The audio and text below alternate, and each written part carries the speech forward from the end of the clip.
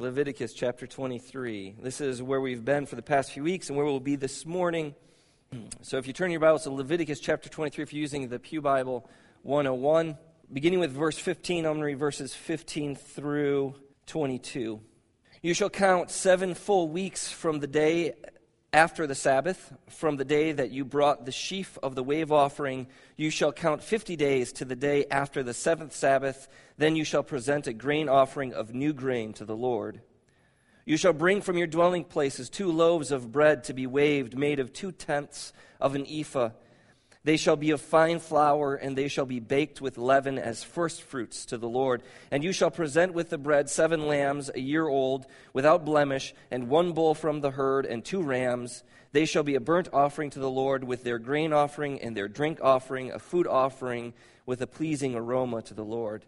And you shall offer 1 male goat for a sin offering, and 2 male lambs for a year old as a sacrifice of peace offering. And the priest shall wave them with the bread of the firstfruits as a wave offering before the Lord with the 2 lambs. They shall be holy to the Lord for the priest. And you shall make a proclamation on the same day. You shall hold a holy convocation.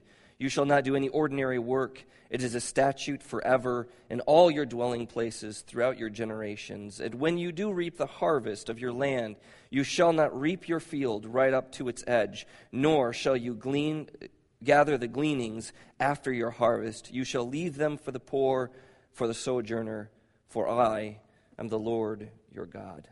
So, over the past few weeks, we've been talking about the feasts of the Lord that we find in Leviticus, but we also find them in Exodus and Numbers and Deuteronomy, these feasts that centered the calendar of the Jewish people, that were so important that they became laws, like you have to do this, you have to sacrifice this, you have to present this, all of this to unify the people, but to make God the very center of their lives. Last week we talked about the Feast of First Fruits, when they were to bring the very firsts of their field, the first of their harvest in, and present it to the Lord in thanksgiving, but also with a sense of a promise. Because if you bring it in the very first, they're saying that we believe that God will bring in even more. If you bring God your best, that's not the end of the best. In fact, much, much more is going to be brought in because of your faithfulness and your trust in God. It is a pledge then. Last week's is like a pledge, an act of faith in the harvest that is to come. This is the Feast of Weeks. It is counting 50 days after that first feast through into this feast here in 23, verses 15 through 22. I want you to notice that this is not the feast of the harvest. This is when they're wrapping up the harvest. The harvest is all over, and they're bringing it all in, and now they're celebrating. But notice that it's not called the Feast of the Harvest. It's called the Feast of Weeks. Why the Feast of Weeks and not the Feast of Harvest? Because the harvest isn't as important. The physical thing that they're about to do isn't nearly as important as the spiritual truth that is pointing them toward. And what is it pointing them toward? And notice the number 7, right? You count off 7. And the number 7 holds significance in the Scriptures. It's the number of perfection. It doesn't mean perfect as in no blemish. It means perfect as in you've completed a puzzle, right? It's whole. It's done. It's complete. And this is a celebration of completion. We also notice this word Sabbath is invoked, that this is going to be a Sabbath feast. The word Sabbath doesn't mean Saturday. The word Sabbath means a period of rest and remembrance and worship. Now, it happened to take place on Saturday, but it was also happened to take place every 7th year for an entire year. Imagine that, a year-long vacation. Yeah, I mean, excited about that. We ought to celebrate these feasts. That would be good. And so this is a Sabbath to the Lord. So you can imagine they brought in the first of their harvest. That's not that difficult. But then they've had 50 days of planting, of reaping, of binding together, of threshing the wheat, of doing all of the things that one would need for a harvest. And I don't know how many of you have grown up on a farm or spent any time on a farm, but it's a lot of work.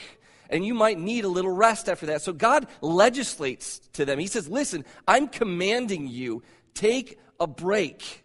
Take a break. Some of you might need a word from the Lord that says, I'm commanding you, take a break. You can't work all the time. So God commands them to do this, and he draws them together to celebrate the fact that all of this that they have been waiting for and hoping for, this harvest time, it's all completed. God has fulfilled his word. He has brought in all of their bounty, and they have fully harvested. All right, so I want to bring out a few points here. If you look at your Bibles, and again, we're only going to scratch the surface of the depth of the Word of God here. But if you look at your Bibles, I want you to look at verse 16. The second half of it, the second sentence there, it says, "Then you shall present a grain offering of new grain to the Lord." If you write in your Bibles, underline that those two words, new grain. I think that's really important. You see, God is the point of this harvest is to draw the people to see that God has fulfilled his promises. The Feast of First Fruits is believing that God will fulfill his promise, and the Feast of Weeks is seeing how God has fulfilled his promises. And so that's how we can say to these people, hey, you need to bring in the new grain. We're afraid, I think, every time Judy comes up to us and says, hey, listen, I need some help Sunday morning. We're afraid when we write our tithe checks. We're afraid when maybe Gene or maybe I come up to you and say, hey, listen, I need help here. We're afraid when it comes time to offer our first and our best to God because we are finite creatures. We have only so much money, only so much time, only so much energy. And so giving of that we know will reduce the total whole, and we're afraid to do that. But God, there is no finiteness. God is infinite. There is no holding back. And so he can say to the people, hey, listen, bring in your first fruits because I know at the end of the harvest, when it's all done, you're still going to have more than you need. And you're going to have plenty to bring in another harvest altogether. So bring in the new grain because God has not let the flow of blessings stop from the people. We see this when we give God our first and our best. I confess that I wrestle with this. I don't know how many of you, some of you are probably perfect and you don't wrestle with this at all, but I wrestle with giving God the first of my day in prayer and in scripture study because I hate getting up early because getting up early is evil incarnate. And so it's a very difficult thing for me, but I find that when I do this, the day runs smoother. In fact, part of the reason isn't just that I hate getting up early, because having a kid just kills you. You just get up early. You just wake up and can't do anything anymore about sleeping in. And so it's not so much that, it's the fact that I only have so much time in the day. Like, my time is limited, and I need to get up and go. And I know I don't have time to worship God in the morning. I don't have time for it. And yet I find when I say, forget it, I'm going to make time for it, the day begins to run smoother. Like, everything runs together, which means that everything happens faster, which means I get more done, which means at the end of the day, I almost always find I have more time left over. So God is able, when we give the very first of our day, this is just for instance, the first of our day to him, he is able to make everything else line up so that at the end of the day, there is more to be offered, there's more to be spent, there's more to be given, there's more to be enjoyed, that God takes the first, but he also gives the last. He wants to bless us all the way through. And that's, I think, what these feasts draw our minds to, how God fulfills and completes and gives to us more and more and more. We noticed that last week when they brought in their sacrifice of grain, they brought in a sheaf of grain. And this is what you would do. You would go through a field and you would sickle it, you would cut it down, and you would bring the stalks together and you'd bind them together and you'd have this sheaf of wheat. And that's where that old hymn, some of you guys might remember, bringing in the sheaves. That's where that comes from, this idea. And so they would bring a sheaf in to the temple and they would wave it, and this was part of their sacrificial process. But here they're not bringing a sheaf. What are they bringing? Verse 17, first half of it. You shall bring from your dwelling places 2 loaves of bread to be waved, made of 2/10 of an ephah. Now this should call us to see the completion notion again here. You had the sheaf of wheat, and this sheaf of wheat, this was just the raw material. I mean, you could cook grain and you could eat it, I guess, if you wanted to, but why would you want to do that when you could bake it into a baguette or an English muffin and sell it to McDonald's and then get those delicious little, I mean, that's so much better than grain. And so this is what we see. We kind of see this completion that at the beginning, all there is the raw material. At the beginning all there is just this promise. But at the end, this Feast of Weeks, this celebration that completes the harvest, no, you stop and you bring in fully grown animals. You bring in bread that's been leavened, that's been baked, and you wave these things before the Lord because they represent the fulfillment of the promise, the completion of what God said he would do. Last week then I concluded with talking about why would we wave? Why would they wave the grain? It's not like God has a hard time seeing. He didn't have his bifocals on, so wave it really hard or something like that. I mean, God can see it. And what's the point of waving it before the Lord? It's that the tabernacle was full of people, and you would step up to do your sacrifice before the priest, but your people all around behind you, and you wave it so that everyone can see. Everyone can see the Lord's promises being fulfilled. Last week I said, how is it that you are waving the promises of God in your life before your friends, before your neighbors, before your coworkers? How are you talking about what God has promised to do for you? This week, in this feast of completion, this feast of celebration, how are you waving what God has completed in your life? How are you sharing the promises that God has fulfilled in your life with people? Because this is how we can really make an impact in the lives of people who don't know the Lord. We can say, listen, God promised he would do this, and here you can see how God did it. And don't you want to have a part of that? Don't you want a piece of that? Don't you want that for your own life, for your own self? So how are you displaying that? What has God done in your life? What promise has he fulfilled? And here, I think we could probably bring up some people that have testimonies, and were I a better planner, that would have been a good idea that I just had, just now. But instead, I want to be self-critical, because I'm way better at that.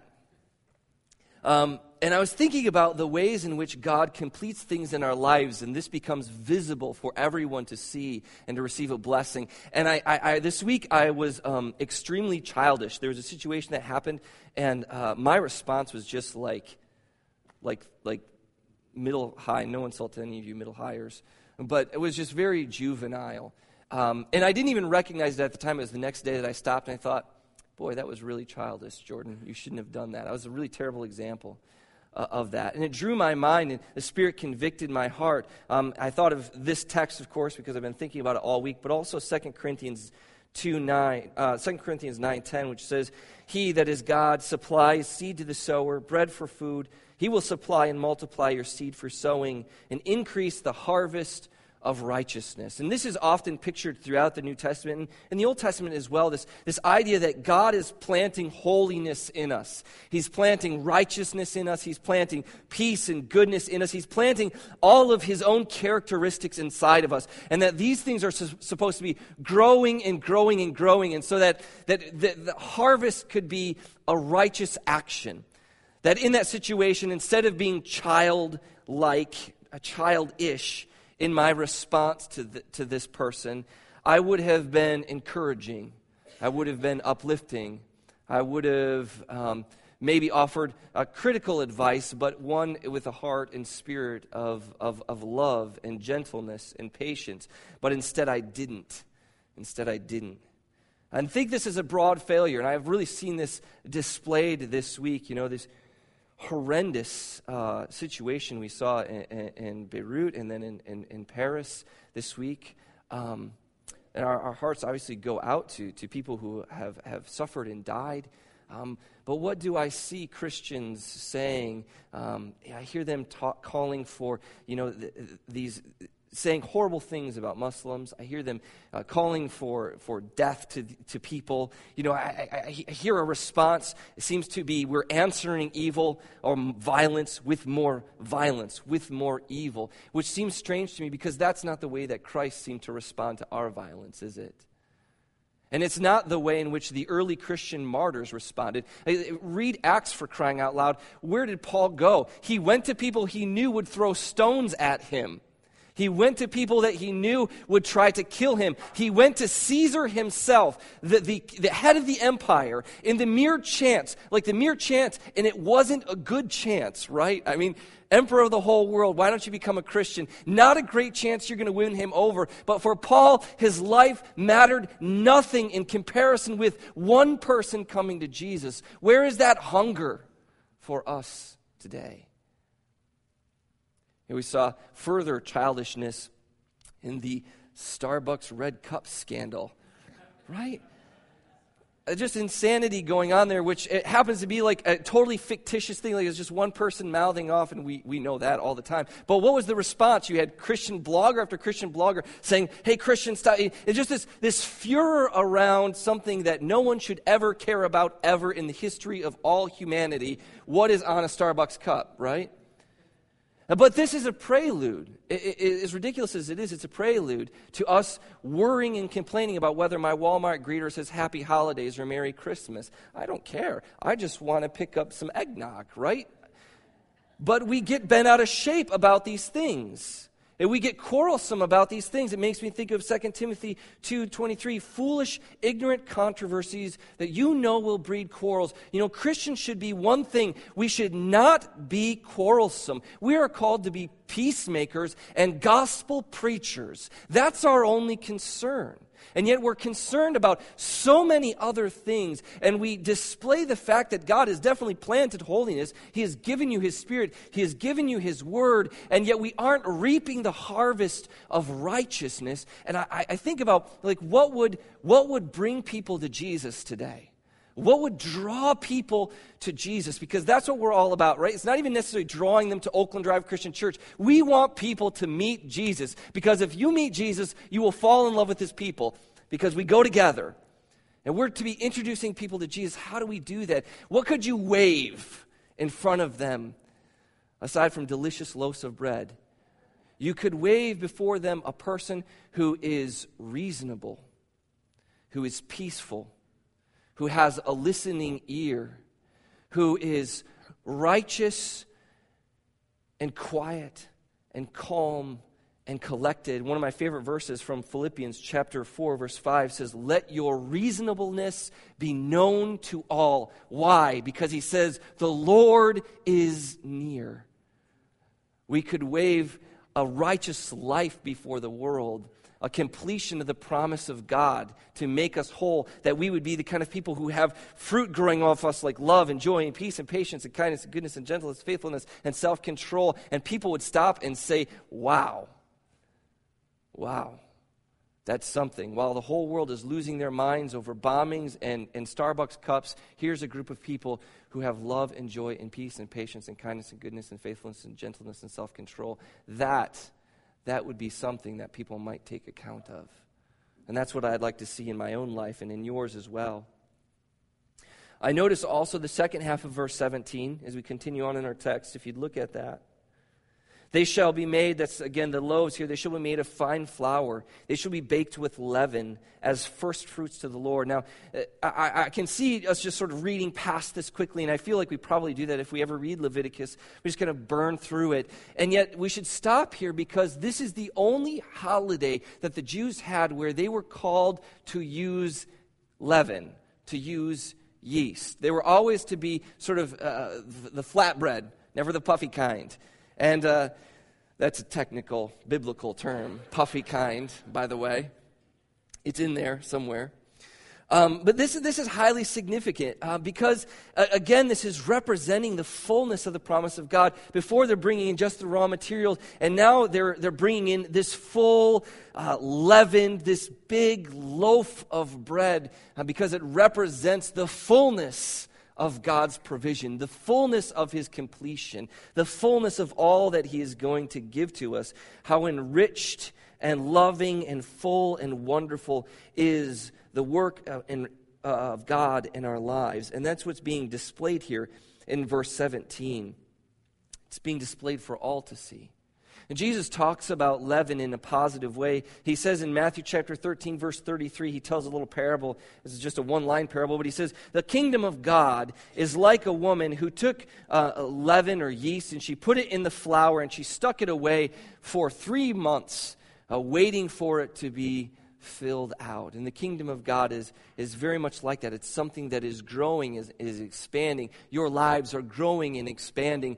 Jesus' power and influence over us, the Holy Spirit within us, all of this is growing and expanding and becoming greater and bigger and more. And that's, I think, again, back to the point just a second ago, that's the harvest that God seems most interested in. Because, we need bread, we need food, there needs to be harvest, there needs to be provision for the people, but Jesus seems to be much more concerned about lives.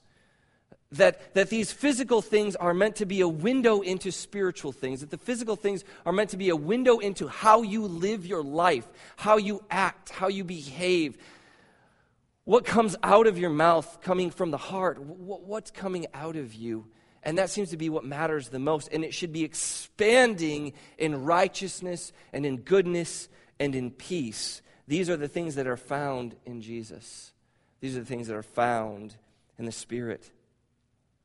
Now this fulfillment then happens through the feast, as I've said, as they're bringing in the sheaves and they're bringing in the full-grown animals and they're bringing in the bread and it's all been baked and all this sort of thing happens. And we have a new high priest who is speaking to us greater things. He's speaking to us of the harvest of God. So we are still throughout this chapter, though, thinking about how Jesus fulfills all that he has said. Jesus says, I've come to fulfill the law and the prophets. So how does Jesus fulfill Leviticus 23? I want you to look at your Bibles, and I want you to think big picture with me for a moment. Track with me. So we have in verses 4 through 8, chapter 23, verses 4 through 8, and you'll probably have headings in your Bibles. It says the Passover, right? The Passover. How did Jesus fulfill the Passover? Well, you might recall that Passover was the weekend in which the Jews were gathering in Jerusalem, and Jesus found himself there, and he has the Passover meal with his disciples, doesn't he? Which is what we just celebrated here this morning. And you might recall that that's the time in which Jesus himself was crucified. So Jesus is crucified over Passover. You remember that Passover is a celebration of how in Egypt the Israelites put the blood of the lamb upon the door and lintel of their homes. And this allowed the angel of death to pass over them because it marked them as God's people. And so Jesus dies over Passover, and Paul says in 1 Corinthians chapter 5, verse 7, that Christ, our Passover lamb, has been slain. So Christ is the one who marks us now, not just in that moment for that one Passover, but for all eternity. We are set apart as God's children. Notice then the next one, the Feast of First Fruits. Now the Feast of First Fruits begins the beginning of the first week after Passover, which would be what? What day? Lloyd had it, but Sunday. Sunday is correct, but Easter is what Lloyd said. Yeah. That is what happens. The Feast of First Fruits is the first Sunday after that weekend, which means that is the day on which that Jesus was resurrected. So how does Jesus fulfill the Feast of First Fruits? He is resurrected from the dead. 1 Corinthians chapter 15, verse 20 says, but in fact, Christ has been raised from the dead, the first fruits of those who have fallen asleep. And again, he says in verse 23, but each in his own order, Christ the first fruits, and then at his coming, all of those who belong to Christ. So in Passover, our Passover lamb, Jesus, is slain. And in the beginning of first fruits, our slain lamb rises again. And then 50 days later happens this feast, the Feast of Weeks, which is also known as Pentecost. And upon this day, you might remember, it was the Holy Spirit falling. The Holy Spirit falls in Acts chapter 2, verse 1. It says, when the day of Pentecost arrived, they were all together in one place. And suddenly there came from heaven a sound like a mighty rushing wind, and it filled the entire house where they were sitting, and divided tongues as a fire appeared on them and rested on them, and they were all full of the Holy Spirit, and they began to speak as the Spirit gave them utterance. And so Jesus fulfills the law and the prophets here specifically in the feast. He fulfills them by being the lamb that we needed to be slain. He fulfills the Feast of First Fruits by revealing to us the deeper truth that not only did he come back to life again, but we too will be raised to a newness of life, so that whether we stay or whether we go today, we will one day stand with God in the kingdom of God, stand with Jesus in the kingdom of God. And then we have the fulfillment of the Feast of Weeks, and that is the day of Pentecost. So the Holy Spirit coming, and this is connected to the notion of harvest. Remember, this is a harvest festival. And so what is happening in the feast, what is happening in Pentecost with Peter? The Spirit is falling upon the disciples, and they are going into the world. They're being driven into the world to go and to make disciples. You might remember Jesus saying, "Lo, the fields are white unto the harvest." Remember that? And he said, the harvest is plentiful, but the laborers are few. Therefore, pray earnestly to the Lord of the harvest to send out laborers into the harvest. This then is a revelation that Jesus is looking at all of the people who are broken, who are hurting. He looks across and he sees poverty, he sees oppression, he sees shame, he sees the past, and he sees the present of people. And he says, look at all of these broken people. They are ready to be brought into the family of God. They're ready to be brought into salvation. They're ready to be harvested. And you remember when this Holy Spirit falls on Jesus after he's baptized by John in the Jordan River, he is immediately driven into the wilderness. And that's sort of the imperative word there. He's driven into the wilderness, and he comes out ablaze for God. He comes out ready to talk to people, to preach to people, to heal people. He is now all about harvesting. He is now all about ministry. And what happens when the Holy Spirit falls upon the church? It falls upon Peter, and he immediately stands up and he begins to preach, and people are standing around and saying, this guy's drunk, like he's crazy. And Peter says, no, we're not. This is what Joel said would happen. Joel prophesied that the Spirit would fall, and men and women, on young and old, and people would have visions and dreams, and they would be ready for that harvest. And Peter says, now is that day. Now is that day. And so the fulfillment of the Feast of Weeks centers the people on God and reminding them that God is the one who fulfills his promises, that God is the one who brings in the harvest and gives them all that they have. But in the New Testament, there is a deeper, more spiritual, more beautiful completion to this feast, and that is the giving of the Holy Spirit, the fulfillment of the promise of God, that God's Spirit would fall upon the people, and that those people, his chosen people, would go into the world to be a blessing to them. Put simply, then, we should be the people who are out in the fields harvesting.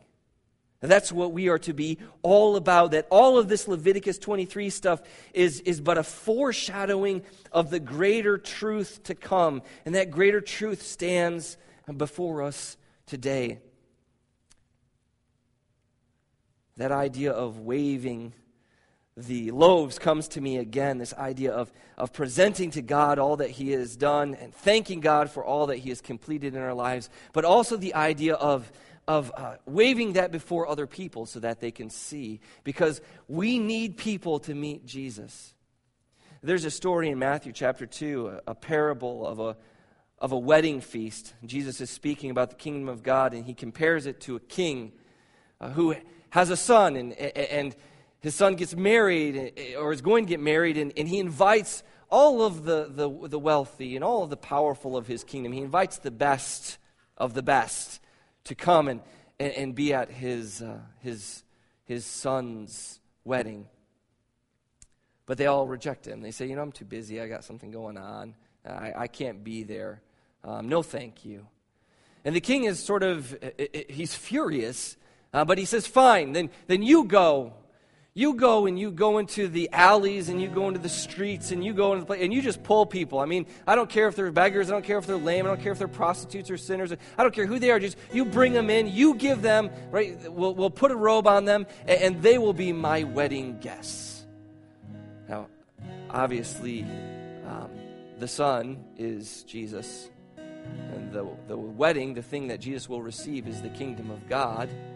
And the lost, the lame, the crippled, those are the people who are in the streets. But it made me stop for a moment to think, who are the people going to gather the lost in the streets in this story?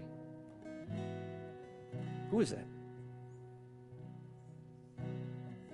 Who is it? Who is it?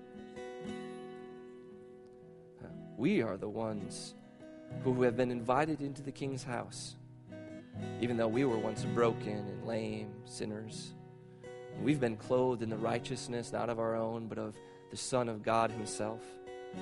And then we have been given over this task to go into the fields and to harvest that which we did not plant, that which we did not grow, that which we have no right to even be a part of, and yet we have been called to be the people of the harvest, called to be the people going into the street, called to be the witnesses to the grace, love, forgiveness, compassion, mercy of God.